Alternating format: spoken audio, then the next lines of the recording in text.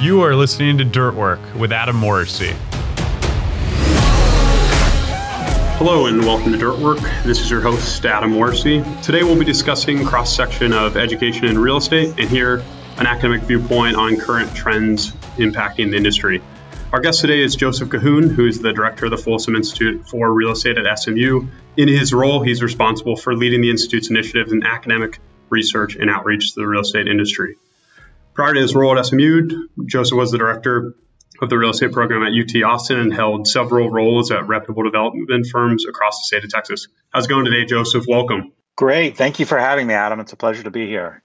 Yeah, absolutely. You know, when we spoke last, it had been a crazy couple weeks for your team transitioning to online learning. You know, SMU, I think the total student body is over 10,000 students. Can you talk a little bit about that transition and if there was anything that surprised you? Absolutely. The transition, like for all of us, had to happen literally almost overnight. And for many of us, we have been thinking about online education. In SMU in particular, we had recently launched an online MBA.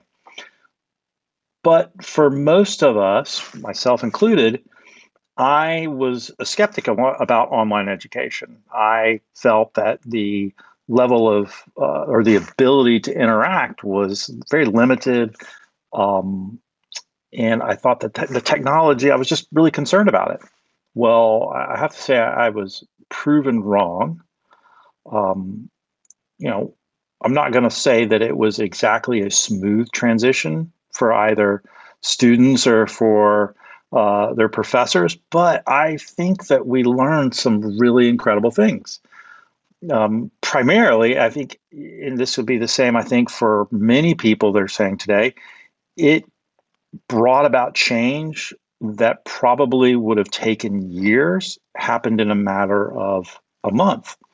And primarily when I mean this from an educational standpoint, there's been discussion about flipping the classroom. That's kind of been the big buzzword, right? Instead of lecturing in a classroom and sending you off to go do homework, and do readings outside of class, well, why not flip the classroom and create asynchronous material? Meaning, I'm going to give you a lecture, you're going to watch it, you're going to interact with that in an online asynchronous manner, but then you're going to come to the classroom and we're going to apply what you've learned. In essence, do your homework in the classroom.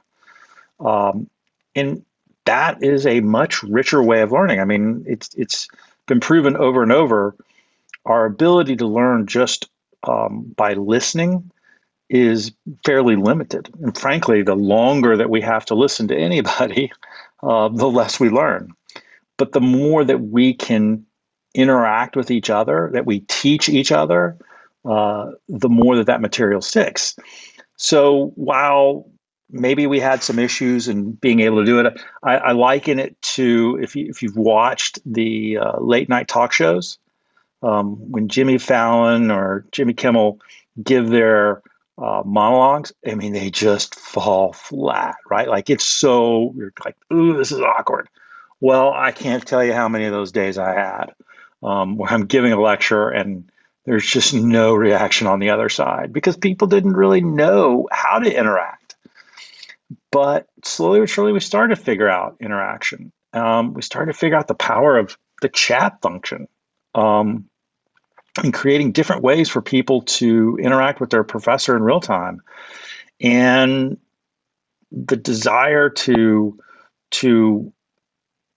improve upon that is really, I think, has been taken up as a mantle by all the faculty here at Cox. We're bringing students back to campus in the fall, but it is been already publicly announced that it'll be in a hybrid format, much like almost every other university in the country, where you will have social distancing in the classroom. And that means fewer people in the classroom, but it also means that some students will be online for certain class sessions. And then those same students will be in the classroom for other class sessions. So you kind of think of it, red team, blue team, flipping in and out of the classroom. It has its challenges.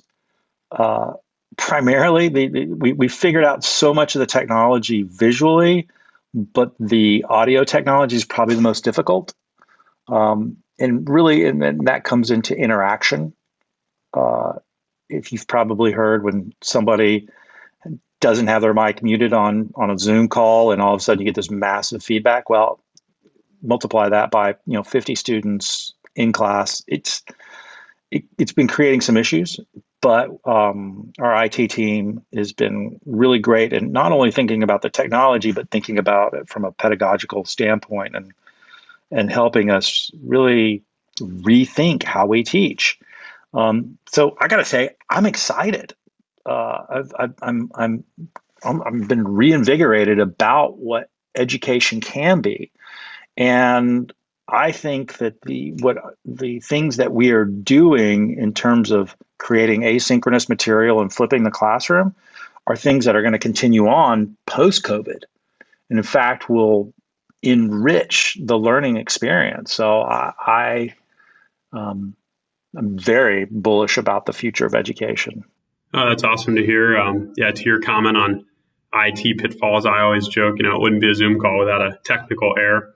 But it seemed like a huge opportunity for online learning. I saw Coursera was up 300% enrollments. LinkedIn Learning did 1.7 million hours in the month of April alone. Udemy was up enrollment 425%. So certainly a lot of momentum, and you reference excitement about the future of education. How do you see this first wave of online push to what's the term you use? Asynchronous. So you think about it, we can, right now we're synchronous. We are talking to each other live. Much of the material that you just described, like Coursera, LinkedIn, general online content is asynchronous. Like I can watch a masterclass video. I can go take a Coursera course, right? I'm learning in an asynchronous manner. Now, that's only one form of learning. And what I'm saying is flipping the classroom. I've got to learn how to create a synchronous environment. Now, the challenge is if we were all in the classroom, right? Well, we can do a case study, we can have a discussion, we can work out problems together. There's all kinds of formats. But when half of the people are sitting in front of their computer and half of the people are in the classroom, it's actually really challenging. It'd actually be easier if they were all online. And Zoom has enabled that to have really effective communication. I mean, it's amazing. We've talked about video conferencing for years. Overnight, the technology so changed everything. So getting back to your question, I think that so many people just went to an asynchronous world, right? Like it is that I'm just going to push content, and everybody's pushing content. I mean, there's so much discussion happening, reflection happening, people talking, information gathering out there. But there's very little discussion. And that's the next step. That's what we're trying to get to, is how do we facilitate discussion? The Socratic method. How do we do that in a new way? And just get away from what we've been doing for, forever, of just giving you a lecture, expecting you to take notes, and then having you learn it on your own, right? Well, create an environment where, I like to say, where professors could be less lecturers and more facilitators. No, it's incredibly exciting. You mentioned the hybrid and the red team, blue team. Facilities are often cited as a driver for education costs. With this hybrid method, how do you see that impacting the cost of education? Well, technology costs are already impacting all of us. Just how we outfit older spaces, and the Cox School in particular is let's call it. It is a little bit of a data facility. It's no secret that there are plans underway in the relatively near future to start a campaign to build a new Cox School. And it's been interesting because those discussions have had to evolve through what we've been dealing with. and it has definitely affected how we think about teaching in the future or teach or space in the future. But I'll tell you, the biggest challenge um, is the social distancing, right? I mean, and I think it affects all of us, whether we're in office buildings or retail shopping centers. You know, if I'm putting people together in a space, what does that really mean for them to be social distanced? And how can you do it in a way that it doesn't, that you don't lose interaction? So, I mean, we're working through it. I think, everyone is just having to be more flexible. And I think that's the biggest thing I think that we've all learned during this period is that not professors, students, people in the industry, we've all had to be highly adaptable. We have to be more comfortable with change in a faster way. Do you see any potential for facilities to be more important given the precautions around social distancing? I think, potential for, only singles in dorms and then therefore a surge in construction for dormitories. Is that anything on the radar of Cox School or the academic community? So interesting enough, I had Chris Epp with 4 Point Investment Sales Partners on a webinar for the Folsom Institute this week. Asked him that very question because you see a lot of universities have been master leasing off-campus housing because they simply don't have the beds on campus to allow for social distancing and, frankly, reducing occupancy down to one person per bedroom. I'll be honest. So I was on a town hall with the faculty yesterday, the entire SMU faculty. And there was a survey that went out to students and parents talking about the residential halls in the fall. And by and large, most students were comfortable with two people in a bedroom, which was surprising to us, right? Like, and because social distancing, I mean, the second they step into a hallway, the second that they step into a fraternity house, a sorority house, that all kind of goes out the window. What we have to do is just create environments where people can just be smart, wear masks, wash our hands. But so to answer your question, and I think this will play in when we talk about other property types, I think there's almost a net result, meaning that, yes, you're going to see some change in facilities, but for every action, there's a reaction. And I think that space needs will not generally change overall. You talk about being adaptable. The Folsom Institute's mission is to help students build a solid foundation for success in a constantly evolving industry. What has been historically most important for students to leave your program with? And how is it going to need to change in the future as early as this summer or fall with students coming back to campus to new norms in real estate? Sure. So, I mean, we've been able to provide technical training in a much more efficient way by going online. I've been able to connect students with speakers across the country, more so in the past few months than I have before, because I can utilize Zoom. But look, real estate at its heart is a relationship-driven business. I mean, one of the reasons that students choose SMU is because of our connection to the industry in Dallas, the ability that students have to use that business card that says student that will get them in any door here in Dallas, right? They can just call upon anyone. Look at me, all of us. I used to have breakfast, lunch, 3, 4, 5 times a week with people. I mean, I've been a serial networker for a long time. I went out for a cocktail last night for the first time in 3 months to meet someone, right? Like it's completely changed. And students, we've had this discussion. how are they going to do an informational interview over Zoom? How do you like it's yes, they can do it, but it is much more challenging. How do you interview for a job over Zoom?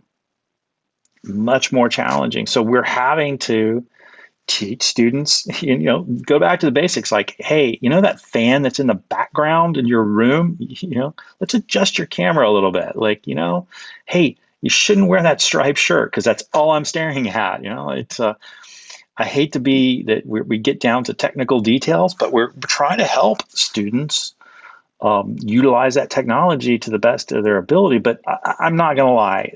I think for all of us, networking has been the most challenging part of this time.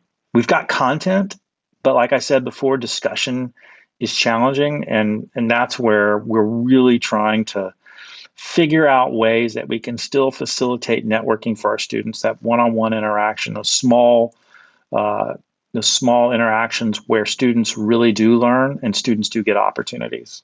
Sure. So has there been any silver linings to the types of individuals, one of your responsibilities is to drive the outreach to the industry? Has there been any silver linings with connecting students to the industry? Absolutely. Well, it's what I said earlier, geography has been minimized, meaning that while you're sitting here in Dallas, I can grab anyone here in Dallas to come and participate in a class, a case study, an event here on campus, generally speaking, right? Like I joke that I'm the kid in the real estate candy store here in Dallas. Sure. Yeah. But it's been, SMU, our alumni base and parent base that is outside of Dallas, that is in the industry, is unbelievable. And, it was challenging for me to tap into those people. Meaning, how do I get them connected to campus? How do I connect students to them, right? Do I connect that student to that person in LA when they go home for Thanksgiving, when they go home for the holidays? Now, the opportunity to have that person in LA, to have that person in Chicago, to have that person in New York participate with our program via Zoom, that's the real silver lining, is just connecting like I said, our alums and parents that are not local with us, and it has created a greater touch points with a broader network. That's good to hear. I've experienced the same with some, like, to your point, a massive increase in content created. It's like every time you turn around, you get a chance to see a CEO talking live on LinkedIn or other webcasts. How do you see the various real estate verticals and cities in general changing as a result of COVID-19? Are there any topics or trends that you're most interested in or watching closely? Well, I think it will be interesting to see what sticks coming out of this, meaning what are people's attitudes going to be towards, let's just start with retail. Right, we were already over retailed as a nation.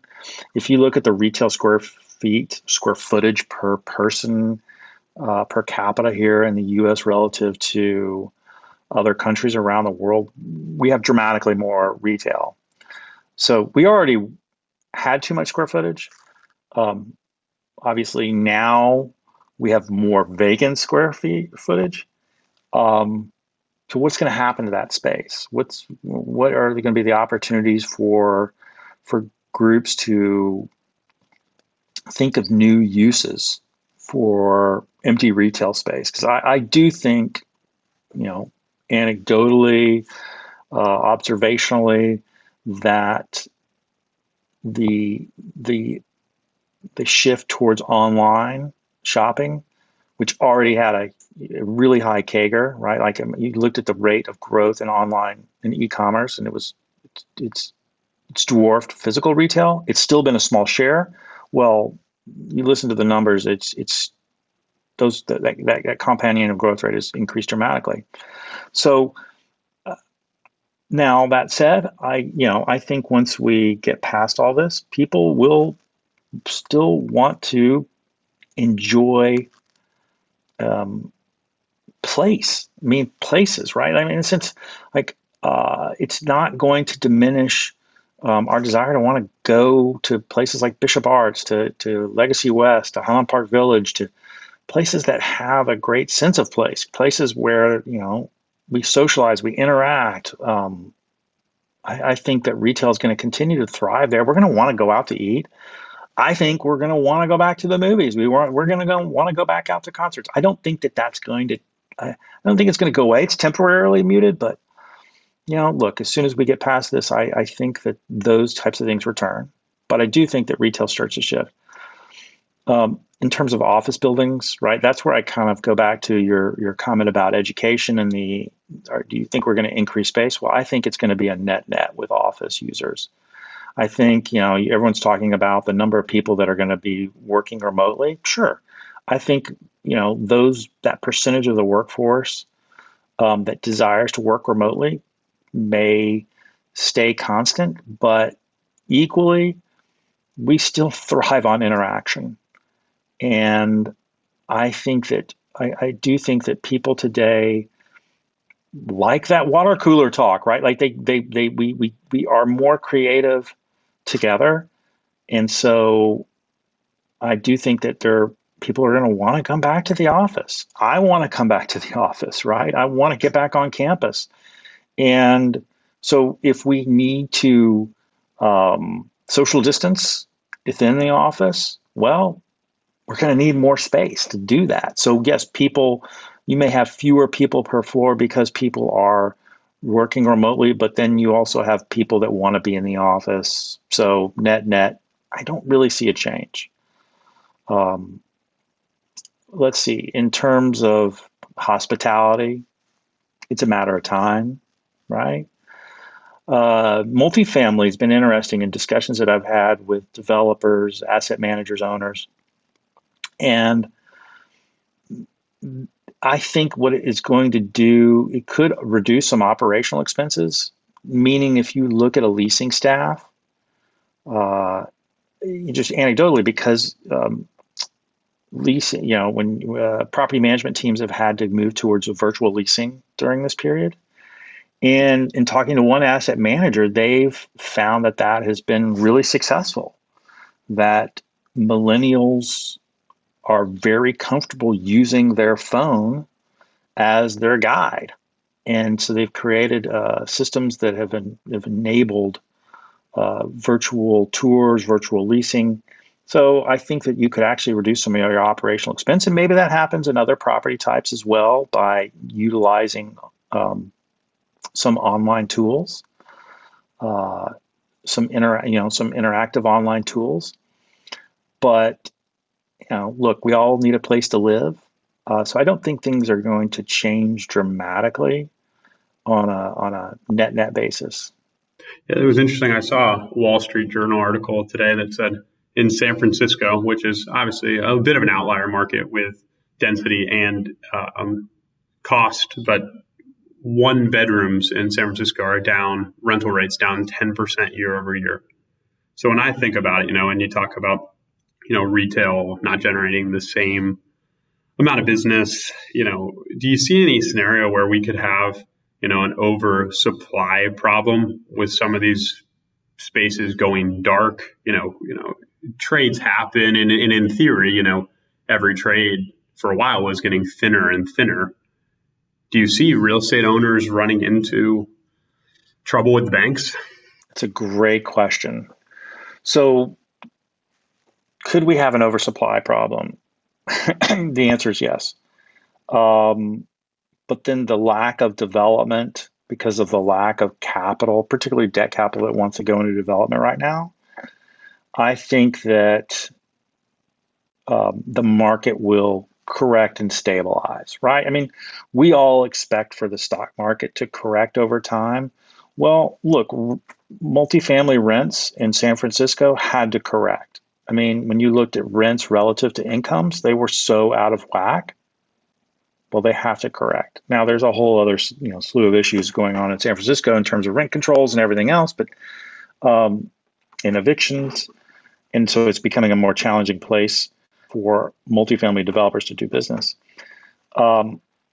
So I do think that there is a market correction in terms of rental rates, but I also could see some supply, some excess supply that maybe we had in the system gets absorbed coming out of this.